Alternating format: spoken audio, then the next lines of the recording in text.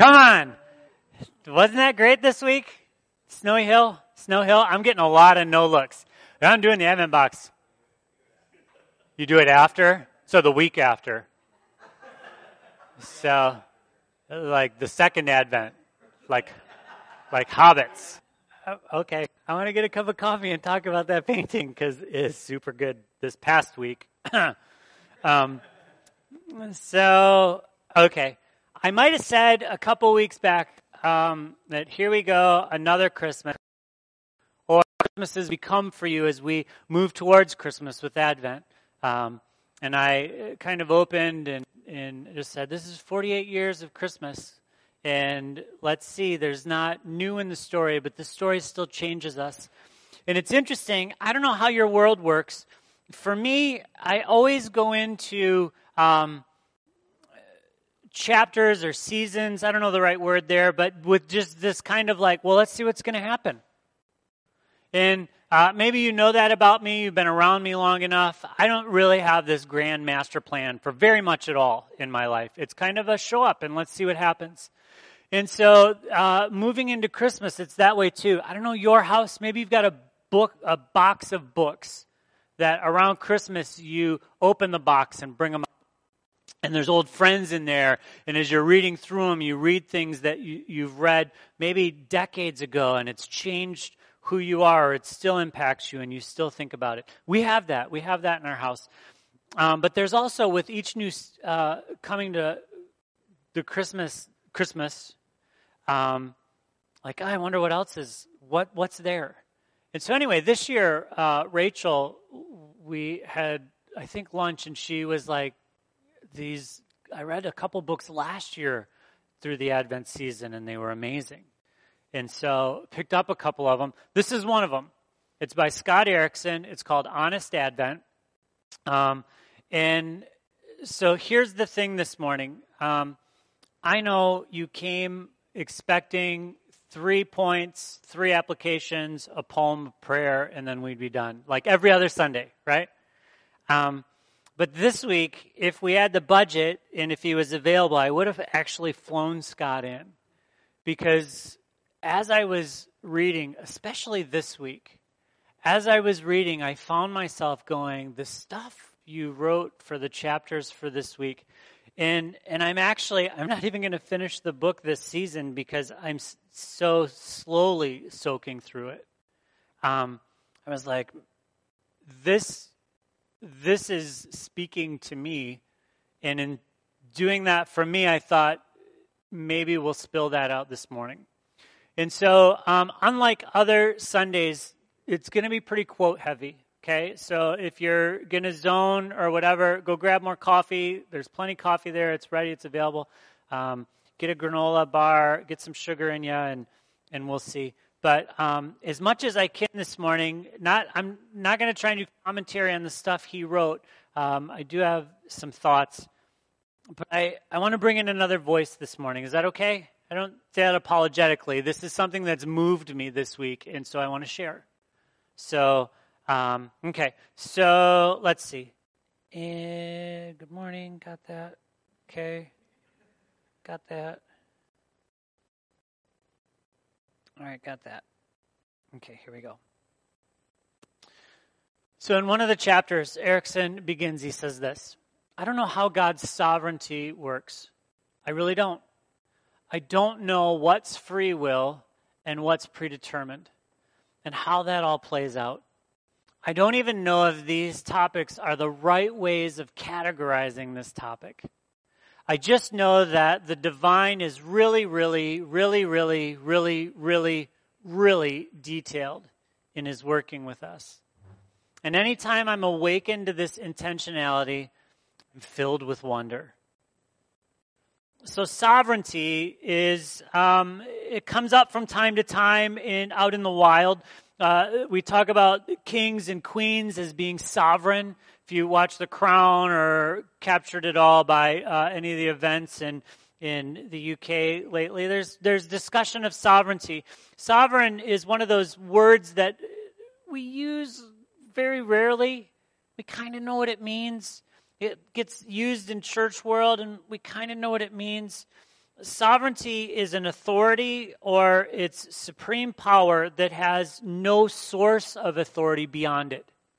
It is authority that is inherent from who or John Piper says it this way: God's sovereignty is his right and power to do all that he decides to do. God's sovereignty is his right and power to do all that he decides to do. I like that idea, and it's helpful. So Erickson goes on, he says, this feeling of wonder happened to me a few years ago at Home Depot. Ever have God just bump into you in the random spot? So he said, I had been unemployed for months and was in conversation with a church that I had worked at years earlier about coming back on staff. He says, the conversations with the leadership were very honest and emotional, since there had been some hurt feelings on both sides at my earlier departure. It wasn't the opportunity I had expected, but I was desperate for some security, since we were actually on food stamps, and my wife and I were scraping by as we tried to support our young family. He says, I received a call a few weeks after those initial conversations telling me that the leadership of the church had actually decided to pass on the offer for me to come back. And I was devastated. He said, I hit the lowest moment I've ever had in my life, and I didn't know what to do next. I had no plans or no options, and I remember whispering in the dark one night, God, have you led me to this? I don't know what to do anymore. Can you relate? So maybe not the exact same scenario. Maybe not you were quit or let go of a church like Scott was. I can relate actually to this. Here we are, because I can relate to this. But anyway, maybe not the same, but maybe it was a relationship that you walked away from because it was toxic or not God-honoring. And it was the right decision at that time, but as time goes on from there, you feel the pain of loneliness, and it actually, in hindsight, doesn't look so bad anymore. Sarah Groves has this song, Painting Pictures of Egypt. This idea of the further away we get from a thing that we are adamant about when we make the decision, the easier it is to see it differently. It's what we saw in the book of Jonah. It's easy to repent of our repentance, right? And so, but not just that, not those things. It could be you quit a job or a job change or something. We've all been there. We could pass the mic this morning if we were being really raw. And can you relate? And yeah, here's the scenario. I want to just speak into that this morning. Not like take us to this low point, but it's so easy around Christmas time with all the Hallmark movies and everything else going on, and to just be inundated with the fluffy snow saccharine. I don't even like saying Christmas time because my brain just then goes into one of those types of things. But see, it's easy to think, especially now, well, I got to work up these emotions or I got to whatever. But we've all been there. God, have you led me to this point and I don't know what to do? And really the question in this is it's this bigger question of who cares? Who cares? And that's a thing you can toss out at someone as a cut, right? They're telling you something, you've had enough of it. You're like, who cares, right? Isn't that a lovely thing to have someone throw at you? But with just a little bit different emphasis, who cares? Who cares? See, and it's easy then in the middle of the night, but at random points in our day too, to have these moments where you are processing through something or you are working through something, and that nagging doubt voice comes in. And it's not that the doubt's bad, but it's this message of who cares, which really at its core is a question of, God, do you care? God, do you care? So, sorry, I'm looking at these quotes and, okay, we'll go back. So Erickson goes on, he says, 3 days later, I was searching for wood screws at Home Depot. And I ran into my friend Cameron, whom I knew from previous creative projects around town. He said, we chit-chatted for a few minutes, and then he asked me how my week had been. And Scott decided to be honest. He said, I responded honestly, telling him that it had been one of the lowest weeks of my life.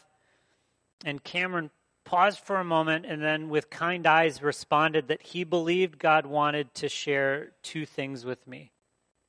Now, this is where I track with Scott as an author.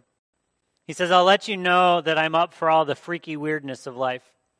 But when religious people claim to be the mouthpiece of the Almighty, I take it with a grain of salt. Tell me what you've got, Scott. He says, not that I don't think it happens. So don't hear that. And don't hear that when I say that either. It's not that you don't think that it happens.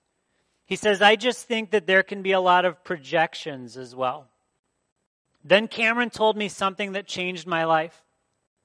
He said that God wanted me to know that he saw where I was at and knew it was a completely painful place to be.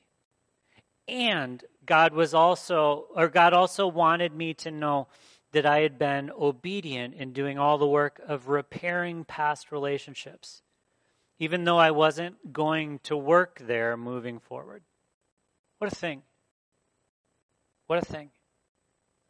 He says the intimacy of these words broke me and tears burst forth. Remember, they're in Home Depot, right there, and they hugged in the nuts and bolts aisle. And although what he had shared lacked any strategic plan for moving forward, right? He says it was exactly what I needed to hear. I thought what I needed to hear was the next steps for provision, and what I really needed to hear was that I had been seen and known by Providence the whole time. That I had been seen and known by Providence the whole time. Now, I know this is week 4 of Advent. We're in the theme of love. We did John 3:16, so we've covered it. But we're also going to hover over this, hopefully without being obvious. And so I don't know where you're at this morning with all of this. Maybe this has been the best year ever. It's all tracked up. It's been puppies and pansies or whatever your metric is for goodness and blessing. Maybe this has been a difficult year. And the treatments are continuing, or your loved one that you're walking with them through the valley of the shadow are continuing to walk through the valley of the shadow. I don't know. But see, there's something that we all of us, I don't care how old you are, all of us need to soak in again and again and again and again. And that's that God sees and God knows. And the answer to does God even care is always yes. Regardless of your posture to God. Hear that. Regardless of your posture to God. And by posture, you know what I mean. If you're running toward Him or running away from Him. If you're being obedient or disobedient. If you are crushing it on all of the things that He's led you and leading you to do, God cares. And if you've given God the biggest middle finger every waking moment, it pains Him. But He still cares. There is nothing anyone living can do to make God love them any less. Hear it. There is nothing anyone can do to make God love them any less. Now, in our culture of we reward good behavior and we either crush or ignore bad behavior, right? That's a little like we know it in our head, but in reality, it's a difficult thing. And so this morning, as we're talking about love, the given of love is manifest through God's grace. In God's grace to humanity, to you, to me, doesn't start when we turn to Him. He knew you before you were born.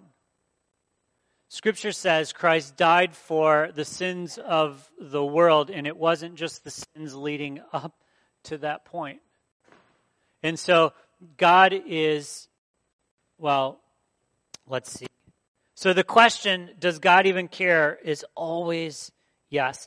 So if you've got your Bible this morning, we will be in Isaiah. I take that back. I was thinking we weren't. But if you've got your Bible with me this morning, let's turn to the book of Matthew. So, shocker, if you want to read ahead, we're going to be in Luke for Christmas Eve.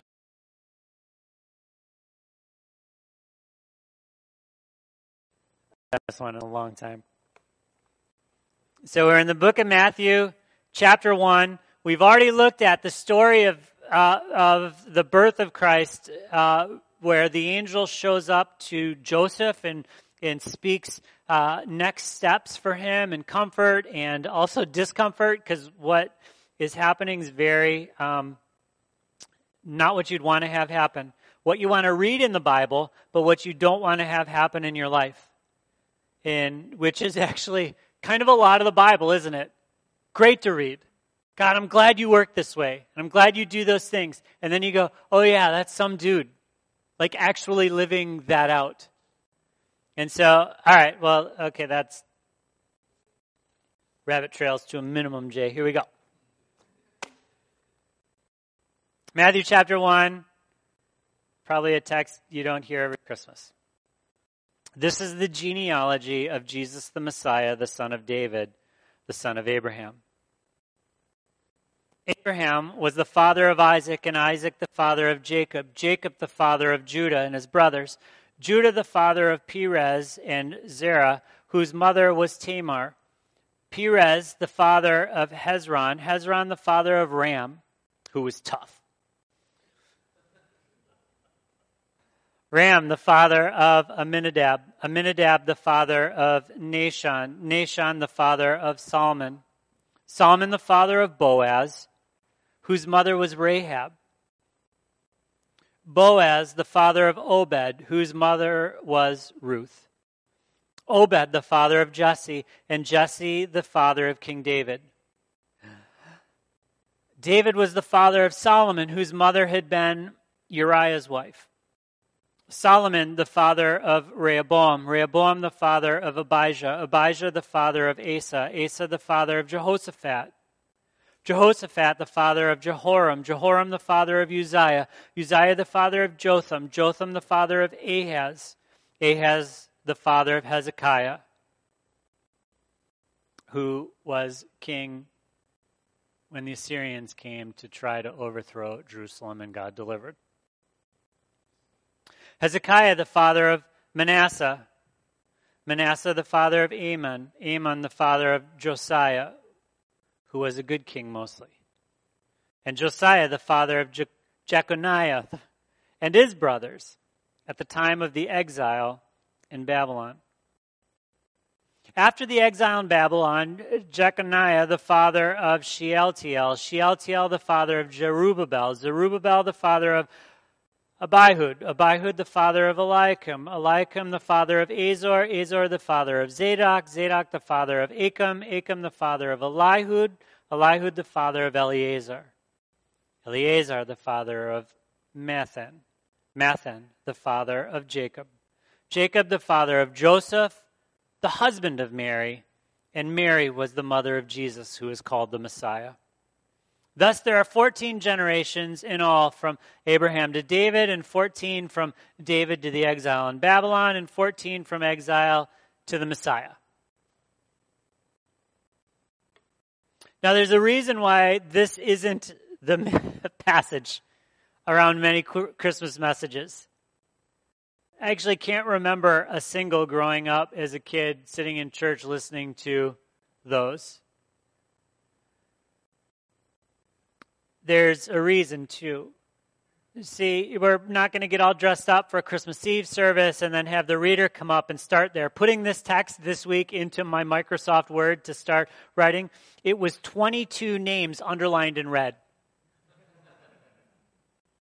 And that's with me, like, getting sick of Microsoft telling me, Jehoiakim is misspelled. Learn it. So, if you ever see me at the coffee shop and I'm just like, my computer, I'm teaching it Bible words. But still, 22 underlined. Nope, sorry, relook at these. And, okay. So, there's a reason, though, why Matthew begins his gospel this way. So he's writing to a Jewish audience, and to the Jews, it's not just, see, in our culture, we celebrate come-from-nowhere stories, right? The stories of the kids who, went off the rails in college and then came back and invented, cars or whatever, but their parents were billionaires. You're like, but it's the ones who are like, I started this business in my garage. And there's actually a whole great, the myth, the urban legend of the garage startup. And HP started in a garage, and Apple started in a garage, and Atari started in a garage, and Water City started in a garage. Not really, because my garage is messy. But we like those stories, right? Came from nowhere. Why? Because most of us relate to came from nowhere, right? And if they can do it, then I can do it. Or if not me, if I'm at a pass in my life, then I want my kids to read biographies of people who came from nowhere. As you can do this. This is the land of opportunity. But see, in ancient Jewish culture, even in here, it's not just you came from nowhere. In fact, if you came from nowhere, it's suspect. It's one of the charges against Jesus in the beginning. Can the Messiah come out of Nazareth? Nothing good comes out of Nazareth. One of Jesus' disciples says, which shows that they probably ribbed each other really well, and the Son of God has a good sense of humor. And so that he comes from nowhere, for us, that's awesome. For them, scandalous. And so what Matthew's doing in the book of Matthew, original audience mostly intended to Jews. And so as we're reading the book of Matthew, we read again and again, Matthew draws something from the Hebrew Scriptures, from our Old Testament. And he says, this is what the prophet said that it might be fulfilled. And then he says this, and he's not just doing that to get a better word count, so he could be the longest of the Gospels and then get first. It's so that he can link for this Jewish mindset that it's not just show up out of nowhere, but it's in order to have a place in the conversation, in a more important place, you need to be linked back to really important things or people. And so what Matthew's doing here is he's linking Jesus back all the way back to Abraham. And it's interesting, Matthew has a genealogy and Luke has a genealogy. Norman and I have talked about this, and he pointed out some stuff that I didn't even realize. There's some prophetic where there's a word spoken and it says your priestly line will end and you're not going to be a priest. And it's like, whoa, but he's in there. But then one of the other genealogies follows a little bit different track. And it's still the break in the line that was prophesied would happen. But it still gets back to King David. It's beautiful and amazing, and the stuff that just makes my head spin. See, there's something great in when we're reading this to stop and pause over. Now, I know you're like, Jay, it's 3 minutes after 11, and that's a lot of names, and you have trouble skipping history. I know, you've thought it. Who is the first one? Abraham. Let's go. No, I'm just kidding. See, in Isaiah, we've been bouncing from the prophet Isaiah into the gospel narratives of the start, or the birth of Christ. And we saw this already, Isaiah chapter 11, but this is why this matters. Matthew links to get Jesus' genealogy, not like stretches it, but says, look, he is of the line of David, And importantly, a shoot will come up from the stump of Jesse, the prophet Isaiah had said hundreds and hundreds of years earlier. From its roots, a branch will bear fruit. The Spirit of the Lord will rest on him, the Spirit of wisdom and of understanding, the Spirit of counsel and of might, the Spirit of the knowledge and the fear of the Lord, and he will delight in the fear of the Lord. And it goes on, and it's wonderful. In Isaiah 2, Isaiah also, this is 11, in chapter 9, that he will be wonderful counselor, Prince of Peace, Almighty Father. There's this link of who Messiah will be is linked into who he's coming from, where he is. It's important. But see, Matthew's doing more than just giving a good lineage to this random teacher from the backwater village of Nazareth. Nancy Guthrie, pastor in Tennessee, wrote a book called Saints and Scoundrels. Nancy, she writes this, she says, but honestly, if that was all that Matthew was trying to accomplish, to connect the dot, he could have gone about recording Jesus' family history in a different way. If that's all Matthew was trying to communicate, there's no reason for him to include some of the names he chose to include in the genealogy, specifically the names of 5 women.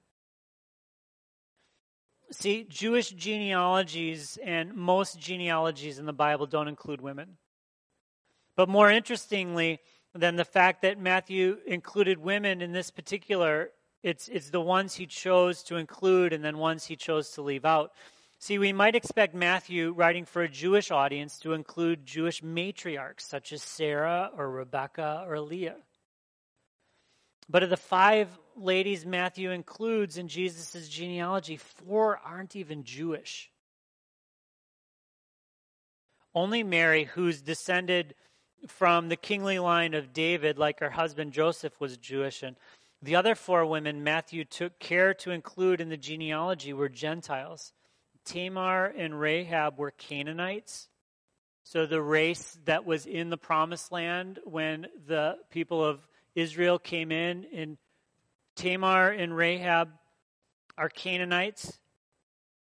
And Ruth was a Moabite. And then there's Bathsheba, who was born an Israelite but had married Uriah the Hittite, which made her legally a Hittite. So Matthew seems to be going out of his way to make clear to his Jewish readers that God had always intended for his blessings, his promises, his rule to be for people from every tribe, tongue, and nation, not exclusively those who were Jews. And it seems as if Matthew wanted to make clear that being a part of the people of God, the family of God, has never been about blood, but always been about belief. And it is about taking hold of the promises God made to Abraham and to Isaac and to Jacob, which is exactly what Tamar, Rahab, and Ruth did. So that Matthew included women who were foreigners in his genealogy is not the only thing that stands out when we read it. We can't escape the reality that the lives of the women that he chose to include were touched by scandal. Now, listen, I don't know if you're like me. This is going to sound weird because this is my job. I'm tired of being preached at. I'm tired of, within 30 seconds of listening to a podcast, knowing where they're going with this. It's one of 3 hot buttons. Or 4 or 5 or whatever. I don't know your world. I want to be surprised. I want to be led into a thing and go, oh my word, there are more interesting things to talk about than just these 3, which are really bad things in our world. But they're not the only things. You know what I mean? And so if you're anything like me, and I did this when I first started reading this article by Nancy Guthrie, I'm like, oh, like you had me in the intro, and then, oh, you're going to talk about the women in the thing, and this is going to sound bad, but I'm just being real for a second. I don't want to get preached at anymore. We're a part of a denomination that ordains women. Women are full-on in ministry the same way as dudes. There is no like, well, yeah, it's a footnote and it's a whatever. No, from go, the Assemblies of God, we've been weird, But we've been right in ordaining women. Do you want to have a conversation about that? Let's get coffee after Christmas.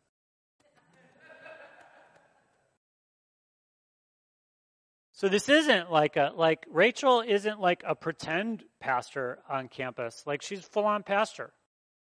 In fact, she's tracking to get ordained faster than I am, so that'll make her a more real pastor than me. I need to get on that next year. Not going to happen. So anyway, so as soon as it kind of went into that space, I'm like, but then even in that, there was this bit of me that was like, but wait a minute, this isn't their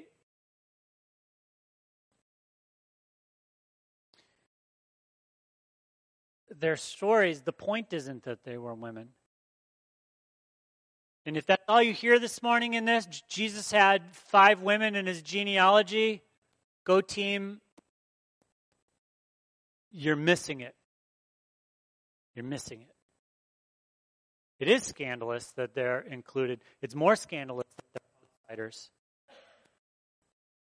And so one of them's for real a prostitute. Kids are out of the room. Rahab, she didn't run an inn. There are no inns. There's brothels. Tamar, her story is brutal. It's brutal the way she's treated. Married, her husband dies. Next in line, according to the law, that guy doesn't want his offspring through her, even though the law demands it, and so he makes sure that she's not going to have a child. I mean, it's brutal. And Ruth's story is one that we can read. And the tragedy in her life and the faithfulness of others around her because of her character, the way God provides for her, the mercy and grace shown by somebody who is not desirable to everyone else around them. There's just this soaking picture of the gospel in the story of Ruth. And Bathsheba. And Matthew doesn't even say, Matthew's like, oh yeah, don't forget the elephant in the room. Bathsheba, Uriah the Hittite's wife, who, see, the point of the narrative, even though it doesn't feel like a narrative of the genealogy, the point of it, and if you're a history nerd and you want to follow each link to back where they are, it's fascinating and it's wonderful to do. But listen, you're probably like me, and when you hit the genealogy, you just kind of zone past it because you know the story is about to start. But the reality is that God is writing the story in and through the genealogy, through these lives that are broken and messy and in need of rescue, just like yours, just like mine. And so in this, we see grace. We see a portrait of the creator of heavens and earth, who is a God of grace. Grace. Now, grace is another one of those words like sovereignty that would sometimes get tossed around. But listen, grace is theologically defined as the freely given, unmerited favor and love of God. If you have a picture of God that has in any way works or earning love, it's not God. It's not God. We don't come into saving faith through what we bring to the table. You bring the same thing I bring, which is nothing. Which is nothing. Wouldn't it be interesting if, like, some preschool over in Paris just gave an assignment to their little pre-K? Like, hey, do some art. Something that's beautiful, do it. And then they did it. And then they took that to the Louvre. Not the Louvre, the museum. and presented it. Like, here's our art. Do you have a wing or something you could put this on display in?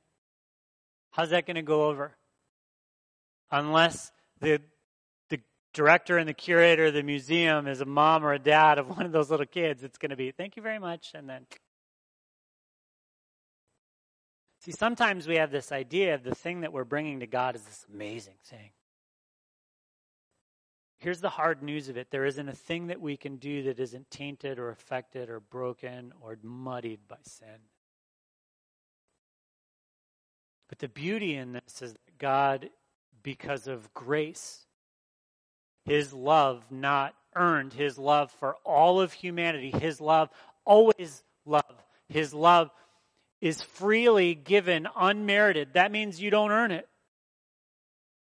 And this isn't cheap grace like, hey, play a sport and get a trophy. All of you, because you've paid the entrance fee. Remember the good old days? No trophy. Sorry, you didn't win. Which means I'll try harder next time. This isn't God gives just a participation ribbon to everyone at the end of the age. You did mostly okay. Come into my presence. Well done. Actually, no. But the love that he pours out on all humanity, regardless of their posture towards him, it's unmerited, unearned,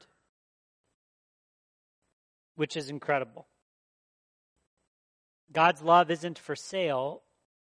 So what does this look like in real life? So one author says it's hard for us to get our heads around.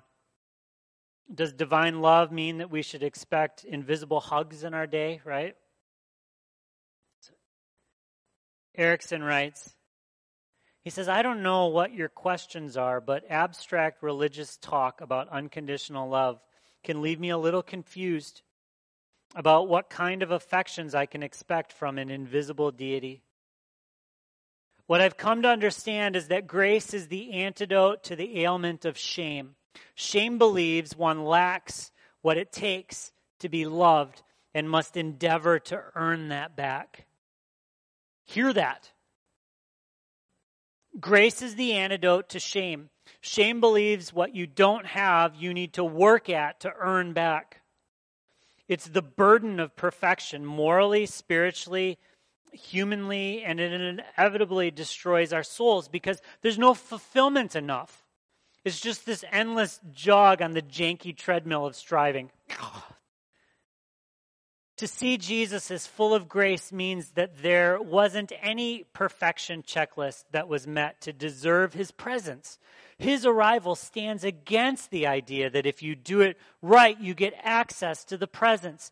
His presence was freely given, never withheld. Grace is presence, not withheld. Grace is God's presence, not withheld. John 1:14, in this beautiful opening of the story that continues on to Nicodemus, John writes this is the crescendo. He says, the Word became flesh and made his dwelling among us. We have seen his glory, the glory of the one and only Son of God, who came from the Father, full of grace and truth. Full of grace and truth. This is Jesus from the start, which really isn't the start because Jesus has been the Word with God. The Word was God. From the very beginning, all things were created through him. All things sustained through him. The Word has come among us, the visible glory of God, the one and only Son sent from the Father, always full of grace and truth. We could spend all morning going through each of the biographies in that genealogy. There's some great stories of faith in there, right? Abraham. But then I was talking with Sophie and Lucy they were reading through Genesis and came to Abraham and were like, what is the deal with Abraham lying about his wife? Remember? Twice. Geriatric Sarah, he lies about, and that's weird for me to get my head around. Why does he need to lie? But that's not the point. Comes in, hey, tell him you're not my sister, or tell him you're not my wife, tell him you're my sister, and then they won't kill me as they try and steal you. You think you've got a rough week. This is Abraham, the father of faith. And he doesn't do it once, he does it twice. And just for kicks, then some of his descendants do it too. What? As we go through that genealogy,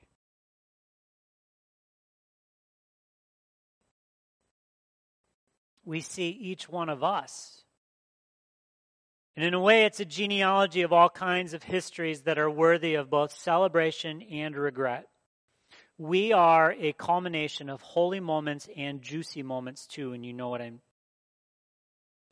It's this paradox of interior genealogy that we carry into the season of Advent, wondering if Christ could come into our complicated midst as well, Scott Erickson writes. The beauty of the genealogy of Jesus that we see in Matthew, we see it in Luke as well, but it's not just names. They're there, but it's this line of real people that are just like us. God comes to us, Emmanuel, God with us. God with us is grace, it's love undeserved. It's God's presence not withheld.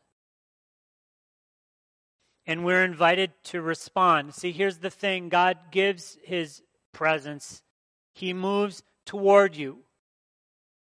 But you need to respond to his movement, right? Jay, I know this. Jay, I know this. But see, what happens is that we have this idea that I have to earn, or that it doesn't matter what I do because I don't have to earn. And see, part of the mystery and I can't get my head around it of God is that he moves toward us, but we still need to respond to him. So, in your life, know that you are loved. Know that you are seen. Know that you are known. Know that God moves toward you. And in that, then respond. Okay, God, I don't know where this leads. I don't know where this is going. Maybe you're in Home Depot right now. And you don't know. And you've just been up night after night after night with the question again and again, does God know? Does God care? Does anyone care? Here's how this story ends, and then we're going to shift to communion. So Scott Erickson says, when I was saying goodbye to Cameron, I asked him what he had come to the store to get. Nothing, he replied. He said he was driving by this Home Depot, and he said he felt the Spirit tell him to go inside and to wait. His wife was in the car on her phone, and he had been standing there for 15 minutes just waiting when I bumped into him. He said, Scott says we walked out together, and I said hi to his wife before we each departed. As I drove home, I gave thanks that God saw the details of my life and had used a friend to encourage me. But it was curious that I hadn't been given a timeline of what to do next. I mused that if God wanted me to be somewhere else, I would be.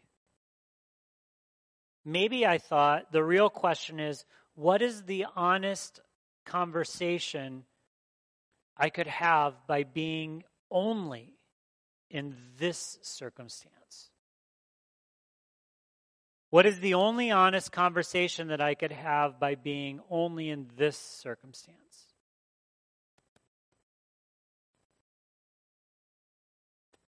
He closes out that bit and he says, I don't know how sovereignty works, but I do know that God is very, very detailed with our lives.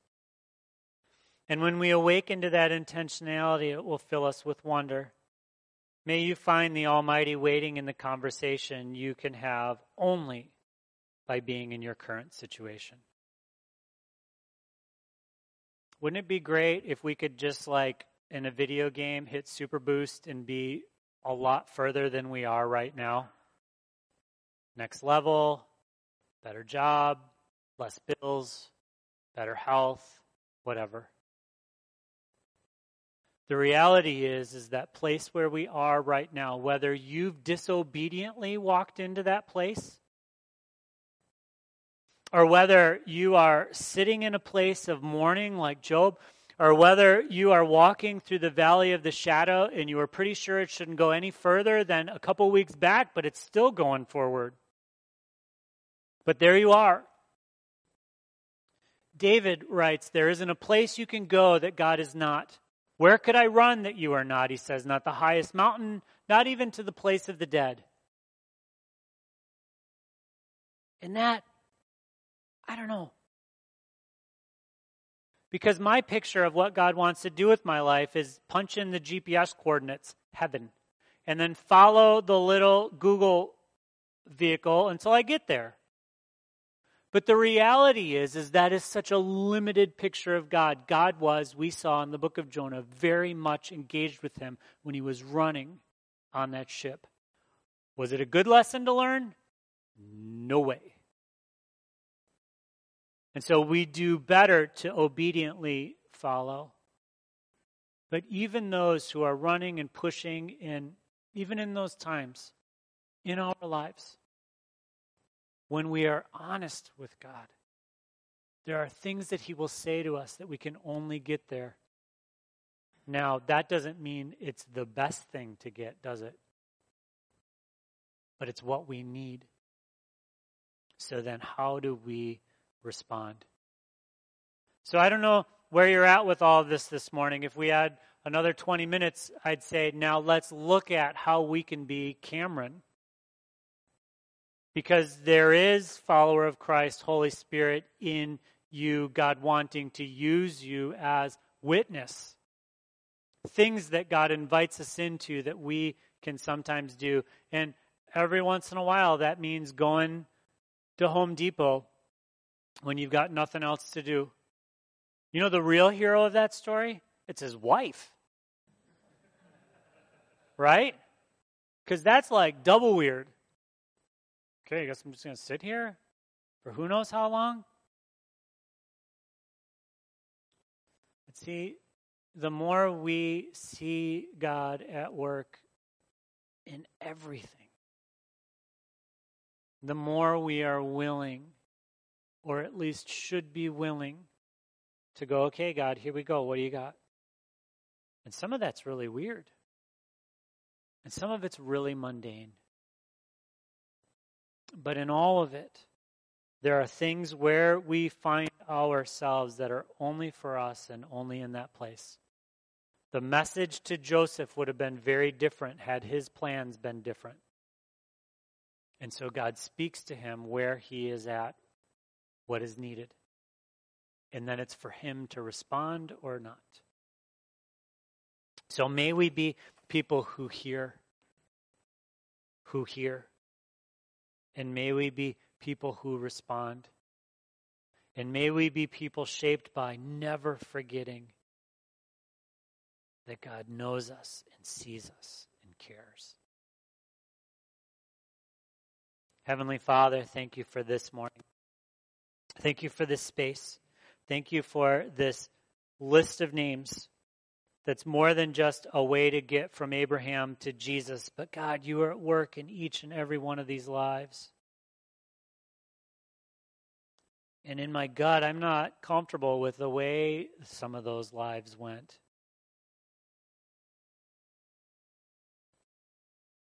But God, you are present and you are working. And this is this grand revealing and reminder to us of your grace, your presence not withheld. And so, God, I pray that you would saturate us with that reality this morning and as we move from here. Let it change us, really change us, God. Lord, for those who are just wondering this morning, is any of this real or is it just for everyone else, for some Scott guy? The kinds of things that just get said in church world. Remind us that you are actively at work in our life as well. And then, Jesus, I pray that you would so fill us with your Spirit that we would respond to your nudging and your leading. Help us to be Cameron. God, not because we're awesome and we want, God, but for your glory and for your honor. Jesus, we love you and we worship you.